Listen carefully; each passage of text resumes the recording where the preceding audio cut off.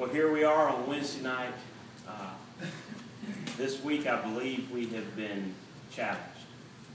I know that I've been challenged in my life and my family, my walk with the Lord.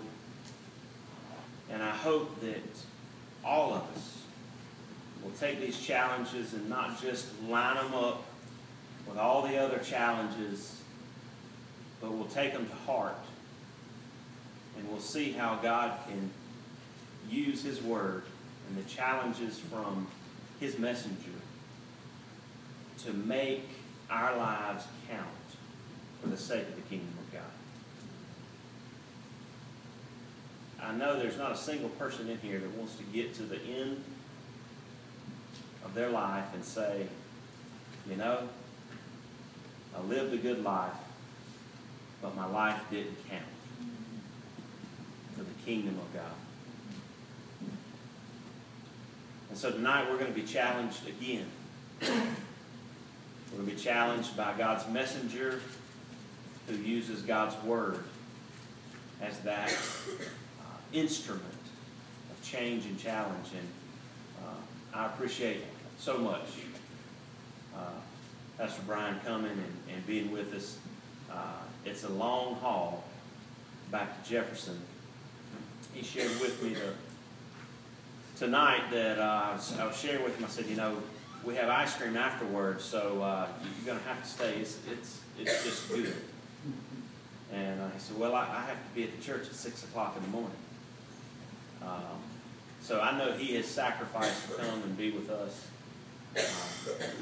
And we have just been blessed. And so I'm going to ask him to come now and share God's Word with us. Well, good evening. It is great to be back with you, and I want to say to you, like I did last night, you came back. Thank you very much. That's always encouraging to a preacher when you do that. And I've had a wonderful time. Your hospitality, your friendliness is excellent, and I have been greatly blessed by that. So thank you very, very much. Someone asked a while ago, why did I bring these two guys? Well, Roger was here last night. Roger, he's the big, tall one, ugly one. And then Lamar, if you were here a few weeks ago, Lamar was a Gideon speaker. And he is, these two men I dearly, dearly love to aggravate. And they're here with us tonight. I really do love these men. And what an honor it is they came with me. Hey, I want to invite you to take your Bible and turn with me to Matthew chapter 18. Matthew chapter 18. And we have, as you have noted, we've talked about family matters, and really what I've shared, it can go outside of the family. And tonight's message is going to be just like that as well. But I will tell you that if this is absent in the home, it won't take too long for others to notice it. But when it is present in the home, it is going to be, that home will be like a sweet haven of peace where people will just be drawn to it. So really the question may come, how is our home? What does our home look like? Does it draw? Does it appeal to others? Or is it something that may even repel others? Well, what is it we need to talk about tonight that really I believe is of utmost importance, not only for the family at home, but even for the church family, and even for those that are not here yet. This is desperately needed. I want to talk to you this evening about the subject of forgiveness. Forgiveness. Just as it's a pretty sensitive subject today, so it was in Jesus' day. And in fact, this passage that we're about to read here in a moment, we find Peter asking a question that no doubt is a very legitimate question. And we can also conclude that by the way he asked the question, when it came to forgiveness, he's looking for a limit. He wants to know how far it is that he needs to go before he can say, no further. I have forgiven you as much as I need to forgive you. We'll see that. But more than that, we're going to see Jesus' response that no doubt rattled Peter's cage. And there's a really good chance that the way Jesus would respond to Peter has also been rattling cages all throughout the age. And so what we're going to see this evening is what Jesus would respond in this area of forgiveness. So stand with me, please, and honor the reading of God's Word. Matthew chapter 18, we'll begin reading in verse 21. Peter came to Jesus and said, Lord, how often shall my brother sin against me and I forgive him? Notice his answer. He goes ahead and gives the answer. Up to 7 times? Jesus said to him, I do not say to you up to 7 times, but up to 70 times 7. For all you Georgia fans, that's 490. All right, I'm slowing down. Therefore, verse 23, now you got to forgive me. All right, anyway. Therefore, the kingdom of heaven is like a certain king who wanted to settle accounts with his servants. And when he had begun to settle accounts, one was brought to him who owed him 10,000 talents. But as he was not able to pay, his master commanded that he be sold along with his wife and children, all that he had, and that payment be made. The servant therefore fell down before the king, saying, Master, have patience with me, and I will pay you all. And then the master of that servant was moved with compassion. Notice what he would do. Moved with compassion, released him, forgave him the debt. But that servant went out and found one of his fellow servants who owed him 100 denarii. And he laid hands on him, took him by the throat, saying, Pay me what you owe. And so his fellow servant fell down at his feet and begged him, saying, Have patience with me, and I'll pay you all. And he would not, but went and threw him into prison till he should pay the debt. So when his fellow servants saw what had been done, they were very grieved, and came and told their master all that had been done. Then his master, after he had called him, said to him, You wicked servant, I forgave you all that debt because you begged me. Should you not also have had compassion on your fellow servant, just as I had pity on you? And his master was angry, delivered him to the torturers until he should pay all that was due him. So, here's the point. Jesus said in verse 35, So, my heavenly Father also will do to you, each of you, if each of you from his heart does not forgive his brother his trespasses. Lord, what we oftentimes may attempt to excuse or simply reason out and say, no, forgiveness doesn't apply here. I pray in Jesus' name that tonight your Holy Spirit will speak incredibly clear to every precious heart and soul. May we realize, Lord, the incredible freedom that comes with forgiveness. May we also realize the incredible bondage that comes with unforgiveness. And may we never be content to live in bondage.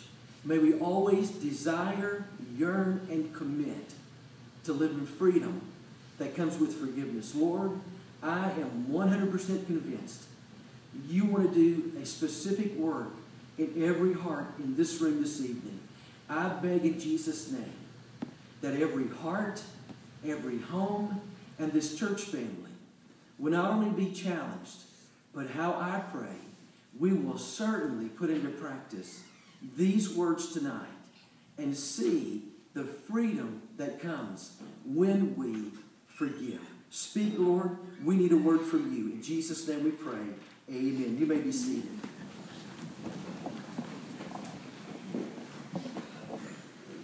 Before we get into the heart of the message here, I want to look at the question that Peter asked that really provided the point of the parable. Now, as I mentioned a moment ago, Peter, when he asked the question, how many times should we forgive? He goes ahead and gives his answer up to 7 times. You need to understand that he thought he was being incredibly gracious. You see, the teaching of the rabbis in that day was this. You would forgive up to 3 times. So think about it. Here's Peter. Peter has not only doubled it, but he added one more to the forgiveness factor. And so don't you know that in Peter's mind, he is convinced that he has gone well above and beyond what he thought was legitimate. And he knows that now Jesus is about to give him an attaboy. But when Jesus responds to him, we see that Peter understands something. He was only 483 times short of where Jesus is going to take him. He missed it completely. But here's what I want you to understand about that number, 490. 490. Jesus never intended for us to keep count. You see, what Jesus meant here is as long as it is needed and sought, we are never to come to the point of refusing forgiveness when sincerely asked. So with that thought in mind, with Jesus' answer, let's move to the parable because I want to show you some things out of this parable. First of all, I want you to notice what I call the compassionate king. a compassionate king. We see, first of all, his understandable action. We see as Jesus begins to lay out this parable, he says there came a time when the king would do a very understandable action. He called in accounts. He's going to call them in. And so as he begins to look over his books, he sees that there are some that owed him some money, and so he calls them forward. And so as the king begins to call these forward, there is one that comes to him who literally owed him 10,000 talents. 10,000 talents. And so I want you to see a couple of things about this amount of money that Jesus describes here. Do you know how much a talent is? It is a huge amount of money. So let me try to give it to you like this. Nelson's Bible Commentary, it tells it like this. A talent is not a talent like an ability. A talent was a measure of money. It was accumulated to be 6,000 denarii. Do you know what a denarii is? Or the singular, a denarius. It was called the amount of a poor man's wage for a day's work. The amount of a poor man's wage for a day's work. So here it is. This man owed 10,000 of 6,000 days of a poor man's wage. That's 60 million days' wages. Y'all, I can't fathom that. And in fact, that's more like 164,000 years of wages at the rate of a poor man. You may say, well, I'm blessed. Think about it, minimum wage. You may say, I'm blessed. I make double the minimum wage. Great. You've knocked down the amount that you would pay back to 82,000 years. You'll still be young when that happens, right? Amazing, this amount of money. Here's another way to look at this amount. Josephus would record that the annual revenue of Galilee, that region, every year was around 300 talents. This one man alone, owed 33 1/3 times that amount. Have I got your attention? Phenomenal, this amount. I believe that was Jesus' goal as well, to get the attention of the people. He wanted the attention of the listeners because he wanted them to see something about the compassionate King, Almighty God. That's who this king in this parable represents. So Jesus is pretty well convinced his listeners that this man will never be able to repay the debt that he owes, but we see something else. Not only do we see a huge debt, but we also see in these verses here what I call a hopeful debtor. A hopeful debtor. In fact, it's almost to the point of being comical. Think about it. Here's this man probably brought to the king against his will, and as he's before the king, here he is, he begins to beg him. As he says, I don't have the money. I don't have 60 million days' wages to pay you back for what I owe you. I don't have that. And so the king begins to say, well, the sentence will be this. I'm not only going to throw you into prison, but I'm also going to put your family into prison, and we're going to sell everything you've got, and we're going to just go from there. But here's this debtor who comes to him, and he simply says, give me a little more time. My imagination runs away with me sometimes. Can you imagine if this guy went to the king and said, hey, king, please give me a little more time. I've got 20 million days' wages. I'm only 40 million days' wages away. I think I can do it. It was not going to happen. In fact, what the king realized was incredibly true. There was no way this subject would ever be able to pay back what he owed. Listen to me. There was no way. It was an impossibility. So here's what I want to try to do before we go any further. I do my best. I don't want to leave anything hanging out there. I want to try to connect some dots here for us. The dots are these. We are this debtor. You and I, we're represented by this debtor right here. We have a huge debt that we owe the King of Kings. And there is no possible way that we could ever repay him. The cost is humanly impossible and humanly inconceivable. There's no way that we can pay it back. We need a miracle. You know what we need? We need grace if we're going to survive. If not, we're sunk. We're truly beggars before the king. We're the debtor. The king, God Almighty. The debtor, that's us. But notice what takes place next here in this text. This is what I call his unbelievable act. The king's unbelievable act. Notice what happens here. Jesus states that the king was moved with compassion. Notice what it says there in verse 27. He was moved with compassion. We may say, wow, that's pretty nice. That's pretty incredible. Notice what else he did. He released him. As far as I know, it's really difficult to try to pay back a debt. If you're in prison, you're not going to have a job. But notice what else he would do. He also forgave the debt. Think about it. Did you get it here? It was something that he would just let this man or his family go back and not live in prison for the rest of their days. It was something that would take place. But the king went a huge step further. He completely forgave the man the debt. He completely forgave him. Imagine this king, this man, this debtor, carried before the king. But as the king releases him of his debt, he walks away from the king scot-free, and not with a thought or a concern or a worry, boy, I've got to get to work to pay back this debt. But he is scot-free. He owes the king nothing. He is completely set free, totally forgiven of the debt. You know what he got? This debtor got a new beginning. He got a brand new beginning. Can I just say this again? The debtor, do you know what he did not get in this text? He did not get justice. He did not get justice. What he received was grace in superabundant fashion. This is what I would call one blessed man. So believer, I'm talking to believer this evening. Do you see here the correlation between this man, what this man would experience, and what you and I experience, believer, because through the Lord Jesus Christ? He received grace. We received much grace. You and I have received that same thing. You were not dealt with. You were not dealt with as you deserved, but because of the unbelievable act of our God giving up His Son to pay our debt, your debt and mine, He's able to forgive us of our sin and to give us a completely brand new beginning. That should cause every one of us to break out into a hallelujah chorus because we've been forgiven much. That's what Paul said in Romans 5 as well. We've been forgiven much. But now comes the test. Now comes the test of this forgiven debtor. Here's the question. Did he really understand what he received from the king?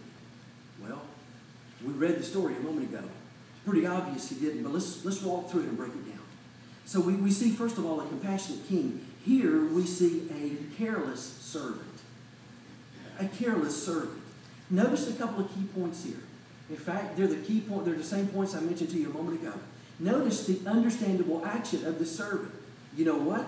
He had loaned out money. And so just like the king who called the account, here is this servant who had loaned out money, and so he begins to call the account. He begins to call the account. Remember this.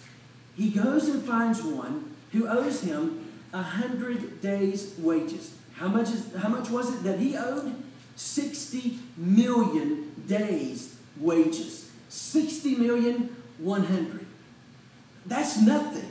That's nothing when compared to the other. But I want you to realize that he was doing what the king was doing. He was simply settling up. That's understandable, but this is where it gets very different very quickly. Just as the king had an unbelievable act, incredibly gracious, we also see where this servant also has an unbelievable act, not gracious at all. Notice what takes place here. That Jesus gives us the scene here. We can imagine it taking place. Here's this forgiven servant. He goes to this man who owes him money, and he grabs him by the throat, and he demands that he pays up. Isn't that hard to believe? He just left the presence of the king. We just left the church house. We've been forgiven. And we find somebody who's wronged us. He leaves the presence of the king. He grabs him by the throat, and he demands that he pays up. But isn't it interesting here that the one who owed him 100 days' wages said the very same thing that he had said just before to the king. The very same plea. But here, this servant refused to be moved by it. Instead, what does he do? He throws him into prison until the debt is settled. Isn't that unbelievable? I mean, you sit here and you just read that and you begin to scratch your head and say, no way. Say it isn't so. I can't believe this. In fact, we're not the only ones who would think that. Jesus would say that there were fellow servants that were watching. Can I just remind you, believer, there are people watching you. When you tell them that you're a Christian, by the way, never be ashamed. I am not ashamed of the gospel, Paul would say. Never be ashamed. But when they know that you're a Christian, lost people are lost, but usually they're not dumb. They know that there's some aspect of this forgiveness thing in there. But when they see us supposedly forgiven by the Lord, and then going out and treating others like we'll never forgive them, they're scratching their head just like these servants here saying, wait just a minute. There's something that's the problem here. And so others are looking, and notice how the fellow servants responded. The Bible tells us that they were very grieved. That literally means to be greatly distressed. They were grieved and saddened to the point of great distress. I mean, this is something they're going to lose sleep over. This is something that would just deeply bother them. And so what did they do? Jesus says they reported it to the king. I wonder, is there anyone here who's been careless with forgiveness that has been given you by the King of Kings? In our home, in our church, or with others around us. Remember, others are watching. But more than that, remember this. The King is watching. The King is watching. And so what Jesus does is that he takes this servant back before the king. And as we look at what the king what the king would say to this man, I want to show you, in regards to forgiveness, 3 very important principles. Some crucial principles. Here they are. First of all, we need to understand that forgiveness is understood not so much when you receive it, but when you give it. Not so much when you receive it, but when you give it. You want to show that you've been forgiven? You will forgive. You'll forgive. So this king, as we know how Jesus tells the parable here, he's obviously and justifiably very upset with this servant. In fact, he uses incredibly strong words now as he talks to this servant. You know what he called him? Wicked. Wicked. You know what that word is used for and what it was reserved for? One other in Scripture. That's the word reserved for the devil. If we're going to describe the devil, we're going to call him wicked. Here is this king looking at this servant who has received incredible forgiveness, but now all they can say about him is this: he's wicked, because he refused to forgive. He refused to forgive. In fact, notice what the king is going to do. The king is not going to respond based on emotion. He's not just flying off the handle. He responds, and he calls them that based on facts. Notice how the king responds to the servant. He said, I forgave you your huge debt because you begged me. But you wouldn't have compassion on one of your peers, just like I had on you. So the servant, he shows by his actions that he did not understand the great blessing of forgiveness, of being forgiven, as well as forgiving. So here's what this servant does. Now listen carefully. This servant revealed 2 facts that's still true of most people today. Here they are. First of all, we think we deserve to be forgiven. We really do. We really think we deserve to be forgiven. You see, this servant's refusal to forgive his fellow servant communicated that he thought what the king did, it was fair, it was reasonable, it was legitimate. Hey, here's the word for our society today, for the 21st century. Perhaps he even felt he was entitled to the king's forgiveness. To think that we deserve to be forgiven, listen to me. Here's what it really means. We don't understand grace. We certainly don't understand mercy. We've missed the point. Not only is the general thought that we think we deserve to be forgiven, but also, here's a second one. We don't think others deserve to be forgiven when they wrong us. That's exactly what he did. That's exactly what he did. How much we may cost others isn't nearly as big a concern as others and what they may cost us. That's obviously the case here. But again, it shows us that the servant did not get the principle. This conveys the mindset of the typical person today. Let me give you a couple of examples. If for some reason we lie to somebody, we may go back and say, I'm sorry, but all underlining that is this. We hope that they'll understand why we did what we did. We're going to justify our action. But you let somebody lie to us, and even if they come back and say they're sorry, the only thing we can think of is this: they lied to me. I'll never forget the fact they lied to me. Something happens in the home. There's a need that goes unmet in the home. Maybe there's a need that may go unmet in your life. And you begin to think, or rather there's a need in the home that goes unmet because you didn't meet it. And the thought may be, I'll tell you why I couldn't meet it because of this, and we begin to excuse it. But let a need go unmet in our life, and all that we can come up with is that they're selfish and they don't really care about me. We refuse to forgive. But here's the key. You want to show you understand forgiveness? Do you want to show that you understand that you've been forgiven of much, very much? You'll do that. You'll show that you understand that when you give forgiveness to somebody that has wronged you. Can I say that one more time? I messed that all up. You will show that you understand forgiveness when you give forgiveness to somebody that's wronged you. You see, when you realize that you don't deserve to be forgiven of what you've done, yet you were forgiven, then there's going to be a greater willingness on our part to forgive those that have wronged us. But preacher, aren't there limits? Aren't there limits? Remember, 490, right? Don't look for a rule. Don't look for an amount. Rather, you need to look at that you were forgiven. Look at where you were forgiven. And then live and give that forgiveness in that light of how much we've been forgiven. I'll speak more about that in a moment. But here's another principle. First, forgiveness is understood not so much when we receive it, but when we give it. Here's another principle. Forgiveness, though costly, doesn't free the debtor as much as it frees you. Now, let me bring out a point again here from the king. Think about this. At the beginning of this parable, the king forgave that 60 million days' wages.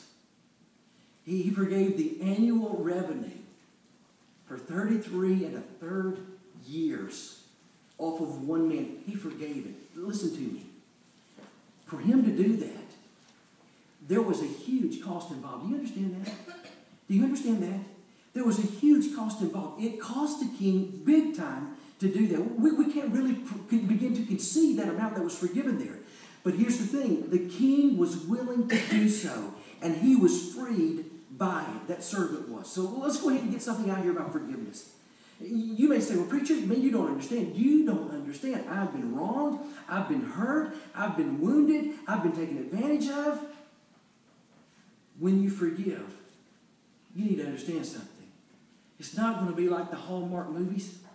It's not going to be like the chick flicks where at the end of the movie, everything works out fine. They all ride off into the sunset and everything just could not be better. Quit watching those movies. That ain't life. It is amusement. You know what amuse means? Muse.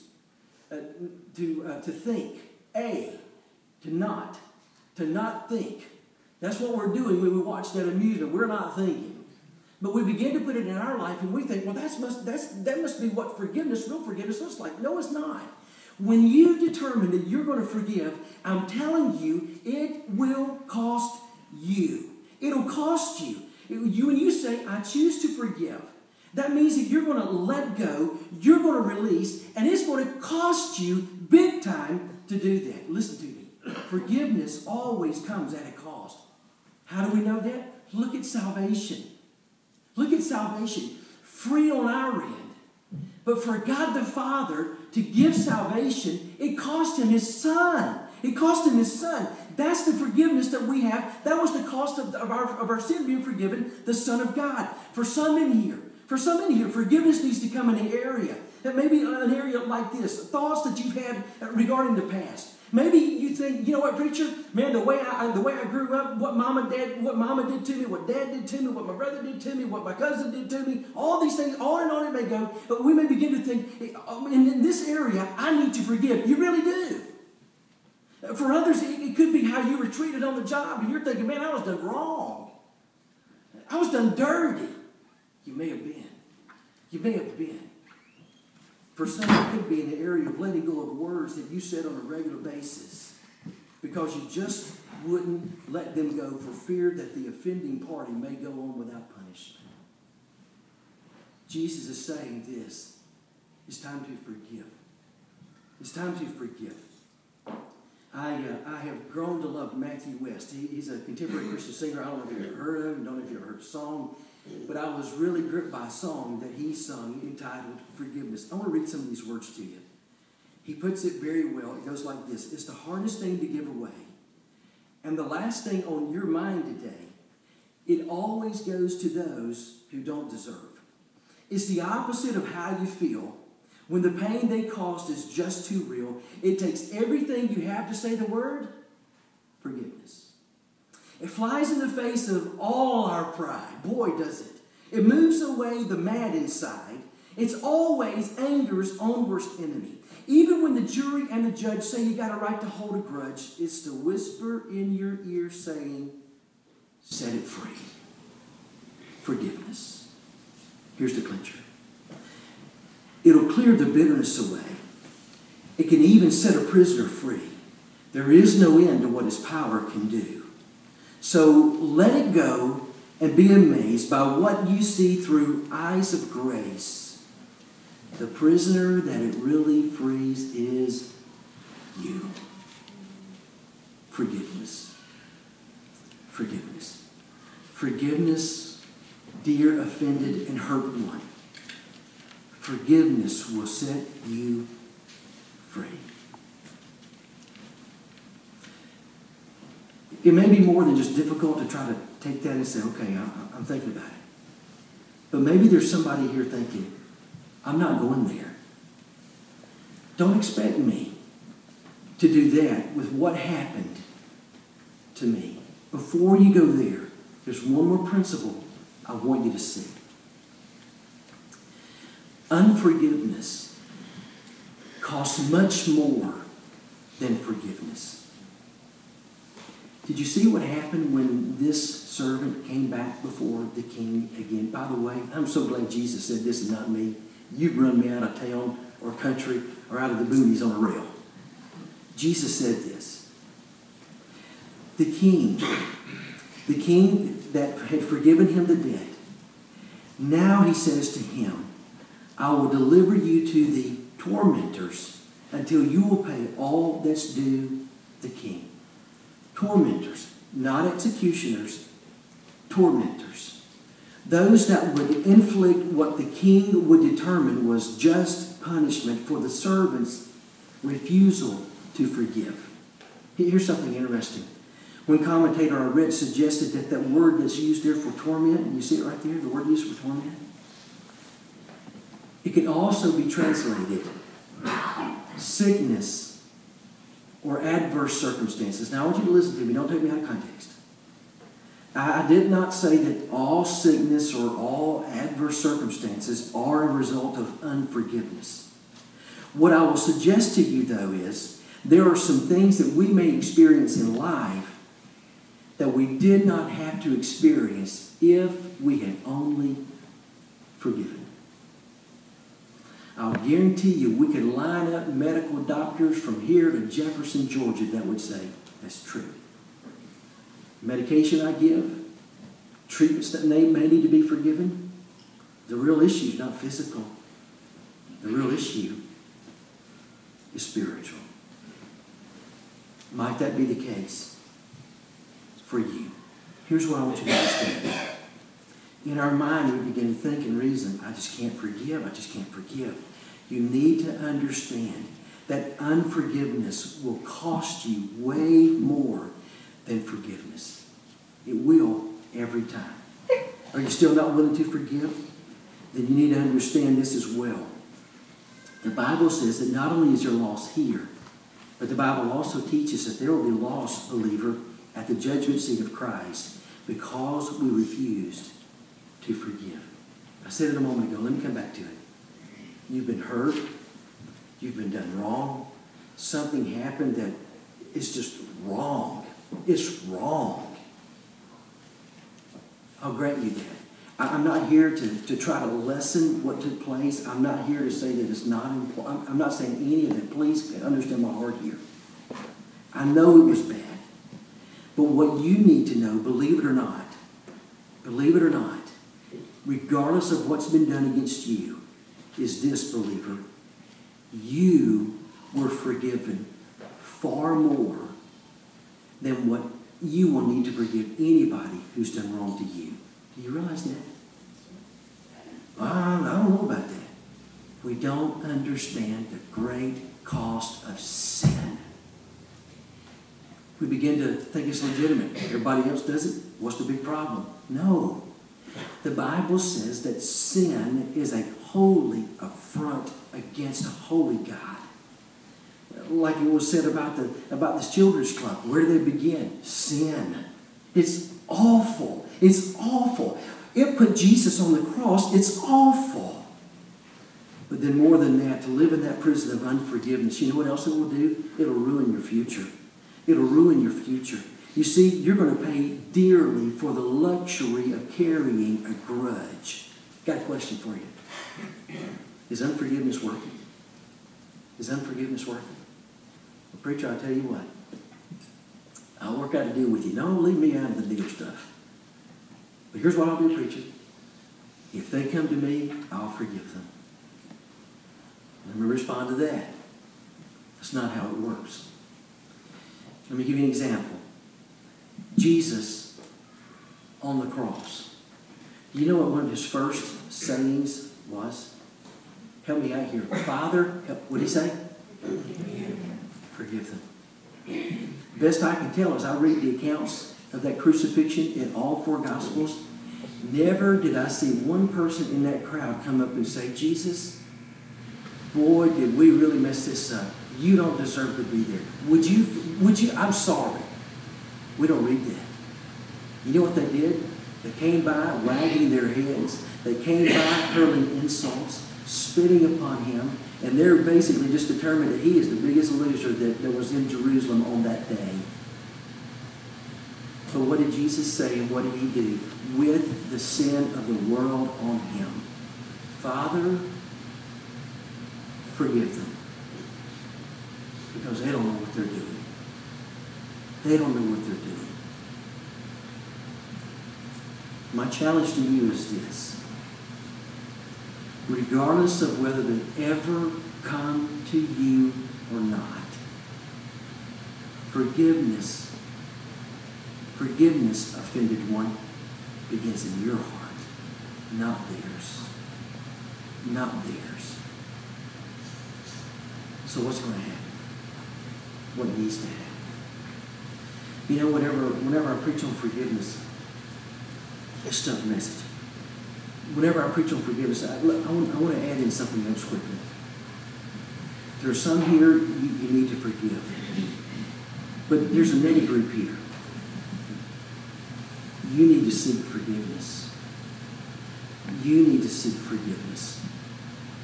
You may have excused it. You may have said, man, it was 2 weeks ago. It's been 20 years ago. They all got to get up. No, none of that.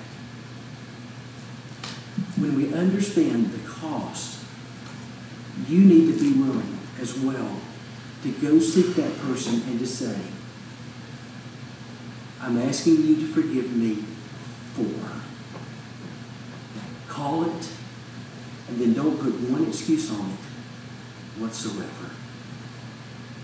Well, what if they won't accept my forgiveness? That's not your responsibility. Your responsibility, believer, as God has confronted you, is to go to them and say, I need to do this. I am sorry. Preacher, you ever had that happen before? Yeah. I've had to go to people and apologize and say, I'm sorry. What I did was wrong.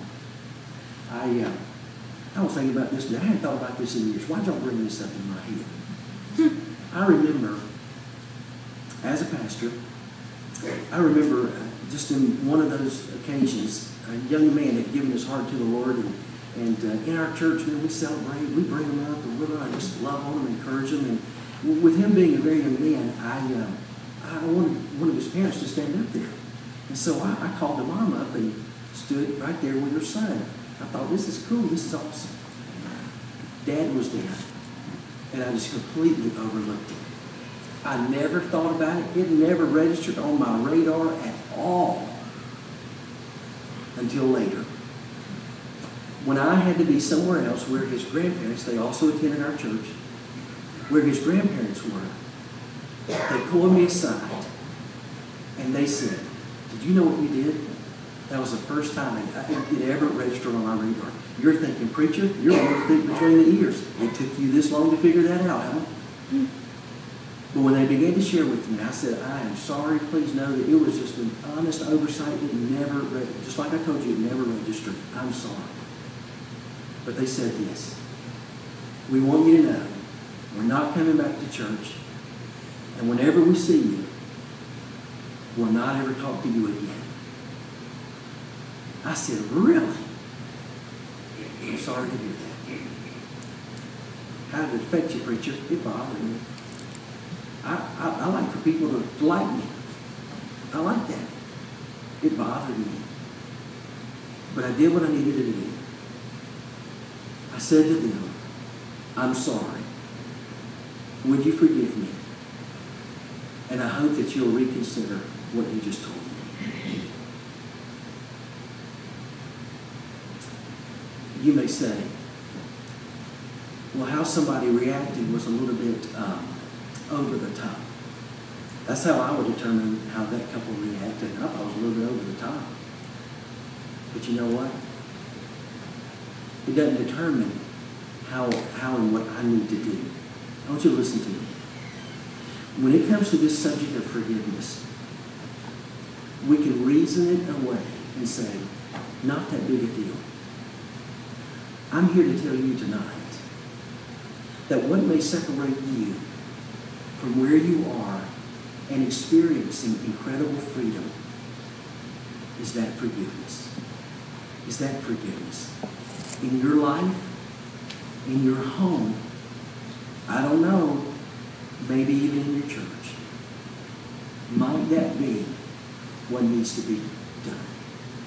Well, preacher, I hope they'll move first. No, it's time for you to man up and woman up. You've heard the word of God.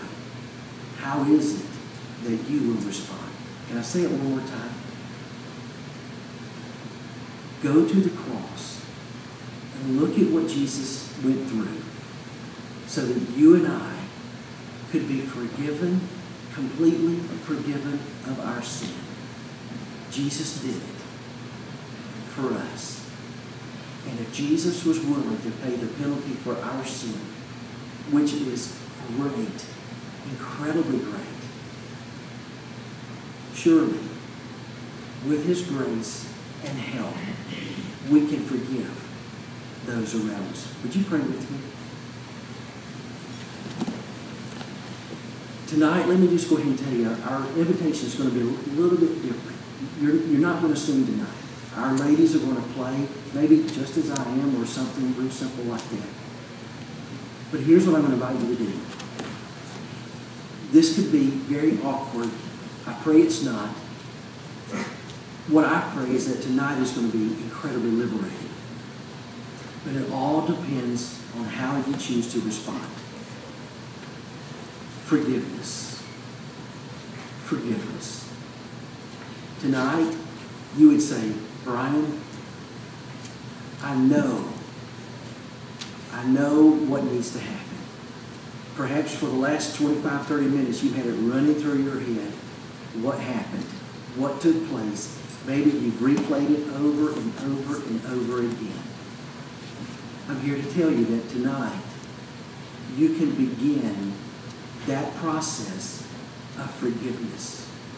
And again, you will realize the one that is set free is not the one that offended you, but it's you that will be set free.